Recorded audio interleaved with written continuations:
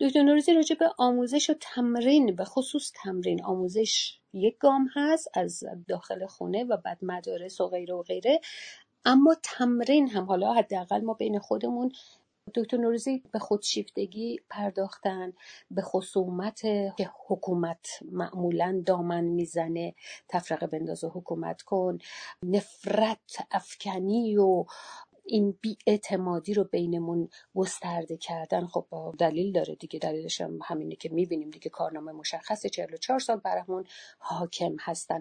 اما من مدر، اونا سهم اوناست، داریم هم مبارزات اجتماعی و سیاسی و هر نوع که بتونیم برای حقوق بشر، برای آزادیمون انجام میدیم. به طور موازی عرض میکنم، یکی قرار نیست جای یکی دیگر رو بگیره. در همین حال من مدرنم یعنی چی؟ یعنی right and responsibility رو با هم میدونم، حق و مسئولیتم رو. یکیش اگر نباشه یعنی که من مدرن نیستم. حالا من این دوتا رو چجوری همزمان پیش ببرم؟ خب از خانواده تا حاکمان چجوری اعتماد به نفس ما رو تقویت کردن یا کشتن؟ چجوری ما رو به اسم این که هدایت کنن، ارشاد کنن، اقفال کردن به شکلی، یا تحمیل کردن، یا تحت استبداد رو درواسیاشون قرار دادن، یا اصلا ما رو به جهان دیگری بردن، استبداد برامون حاکم کردن که فقط حرف نزنیم، سکوت کنیم. تفاوت این موضوع با آموزش چیه؟ آیا ما میتونیم بگیم که خب یه طرفه سخنرانی نکن، پس ما به یه معلمم میتونیم اینو بگیم؟ فرقش چیه آموزش با اون حالتهای، حالا یه مرجع تقلید باشه و من مقلدانه بخوام هم کورکورانه حرفش رو انجام بدم؟ ببین، ما آموزش میتونیم در دو سطح داشته باشیم دیگه، یکی سطح خانواده، یکی سطح جامعه. سطح خانواده اهمیتش بسیار بسیار بیشتره. یعنی آموزشی که کودک در خانواده میگیره اهمیت بسیار زیادی داره. حالا این آموزش حتی جنبه‌های ناخودآگاه هم داره، ناهوشیار هم داره. یعنی به ویژه کودک 2 ساله، مثلا 1 ساله، نمیاد که مادر بهش درس فیزیک شیمی اینها بده یا درس تربیت و اینها بهش بده. غیر مستقیم در طی اون تعامل که کودک با مادر داره این آموزش داده میشه و این آموزش بسیار مهمه. الان جلوتر براتون میگم چرا مهمه و بسیار تاثیرگذار و اثرات دراز مدت داره. بعد یه آموزشی که بعداً کودک میره مدرسه تو جامعه و اون سیستم آموزشی میگیره، اونم خیلی مهمه ولی اهمیتش کمتره. و یه حالا آموزشی که در جامعه میگیره بخشی مال دولته، بخشی هم مال مردمه، که گفتم در مورد ما مردم اثرگذارتر بوده. در مورد این جوانای دهه 80 به نظر من یه رقابتی بوده بین دولت و سیستم آموزشی از یه طرف و مردم از سمت دیگه، خانواده ها در واقع از سمت دیگه، که در این رقابت به نظر من خانواده ها برنده بودن، برای اینکه خانواده ها تحصیل کرده بودن از طریق فضای مجازی و روانشناس ها و جامعه شناس ها و اینها با علم روز آشنا شدن و اونها رو در مورد تربیت فرزندانشون به کار گرفتن و سیستم آموزشی مدرنی که اجرا کردن خانواده ها باعث شده اعتماد به نفس بچه ها بره بالاتر. ولی اونور حکومت سیستم آموزشیشو خواسته وصل کنه به یه سری چیزای ارتجاعی که مورد قبول خانواده ها نبوده و بچه ها هم که آمادگیشو داشتن از سمت خانواده ها اونو نپذیرفتن و کارایی نداشت در عمل. خب ولی چرا آموزشی که در سطح خانواده اتفاق میفته اهمیتش بیشتره؟ این برمیگرده به اون مسئله نیمکره راست که گفتم. اونجا در کودک داره ارتباط رو آموزش میبینه، داره احساسات و هیجانات رو تعامل میکنه، داره هوش هیجانی رو یاد میگیره، همدلی رو یاد میگیره، درک طرف مقابل رو یاد میگیره و مهمتر از همه ابراز احساسات رو یاد میگیره. یه نکته جدیدن یه کتابی داشتم میخوندم، اینقدر این کتاب عمیقه، اینقدر شورانگیزه برای من، واقعا هر هفته یکی دو صفحهشو میخونم، هی مرور میکنم، دلم نمیاد برم جلوتر، اینقدر زیباست. یه بخشش رو براتون میگم، حالا خیلی تخصصیه، یعنی کتابش در مورد روان درمانیه، یه سبک جدید روان درمانیه، ولی این بخشی رو که میخوام بگم خیلی جالبه. اینه که میگه که شما یک فرد بزرگسال رو ببینی، میگه که بدنش به روشنی داره صحبت میکنه. میگه فقط برای اونایی که میدونن چگونه گوش کنن.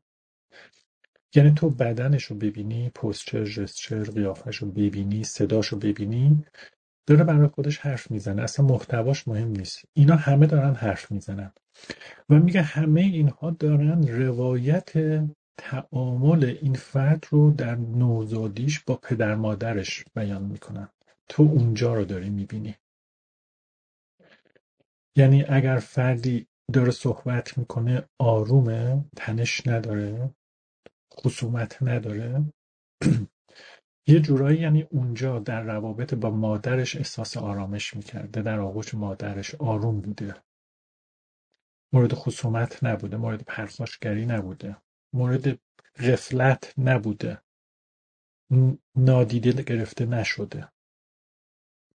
خب حالا در نظر بگیری فردی پرخاشگری بهش شده، خصومت شده، نادیده گرفته شده، غفلت شده، همه کار باش شده. بعد همه اینها تو حافظش هست، تو زبان بدنش داره خودش نشون میده و تا آینده. و حالا یه قسمت جالب دیگش این که در آینده این فرد، این یک اصطلاح قشنگی بود که این کتاب به کار برد در این زمین، حالا اصطلاحش آشناست ولی اینجا میگفت این فرد در آینده در تعاملات خودش رو آپگرید نمیتونه بکنه، به خاطر مشکلاتی که تو اون نوزادی در تعامل با مادر داشته. حالا اونا رو بهش میگیم اتچمنت دیگه، دلبستگی. میگه فرد وقتی در اتچمنت دچار مشکل بوده، الان در بزرگسالی خودش رو آپگرید نمیتونه بکنه و بنابراین آینده رو تبدیل میکنه به یک ورژنی از گذشته. یعنی الان فرض کنید من 50 سالمه، وارد یک رابطه جدید شدم، وارد یک موقعیتی شدم، اصلا من از ایران بلند شدم اومدم انگلیس، مثال برای مثال میتونم بیام اینجا انگلیس، این جامعه باز رو ببینم، این مردم متمدن رو ببینم و تعامل کنم، لذت ببرم و خودم رو ارتقا ببخشم. ولی من چون ایران رو تجربه کردم، زندگیم در ایران رو انگلیس رو تبدیل میکنم به یه ورژن دیگه از زندگی در ایران. نمیتونم خودم رو آپگرید کنم. یاد این افتادم که 2 افغانی بودن، زن و شوهر افغانی، بچه هاشون رو بردن کشتن. دختراشون دوست پسر گرفته بودن، این زن و شوهر با هم همدستی کردن رفتن، فکر کنم 2 دخترشون رو تو کانادا بود دیگه، حتما جواد جان در جریان هستن، نمیدونم غرقشون کردن یا کشتن انداختن تو رودخونه و این چیزا. یعنی اینها از افغانستان اومدن دارن کانادا زندگی میکنن، ولی همون ورژن اون افغانی رو دارن اینجا اجرا میکنن. بنابراین فردی که توی اون تعامل در رابطه با مادرش در کودکی اون رابطه خوب براش نبوده، در گذشته در آینده همش درجا میزنه، نمیتونه متحول بشه، نمیتونه خودش رو با اینجا و اکنون، با here and now تطبیق بده، مچ کنه و ازش لذت ببره و باش تعامل کنه و خودش رو آپگرید کنه، بلکه همش داره here and now رو آلوده میکنه با گذشته خودش و خرابش میکنه. برای اینه که اون دوران بسیار بسیار اهمیت داره، بسیار بسیار اهمیت داره، دوران نوزادی و کودکی پیش از مدرسه.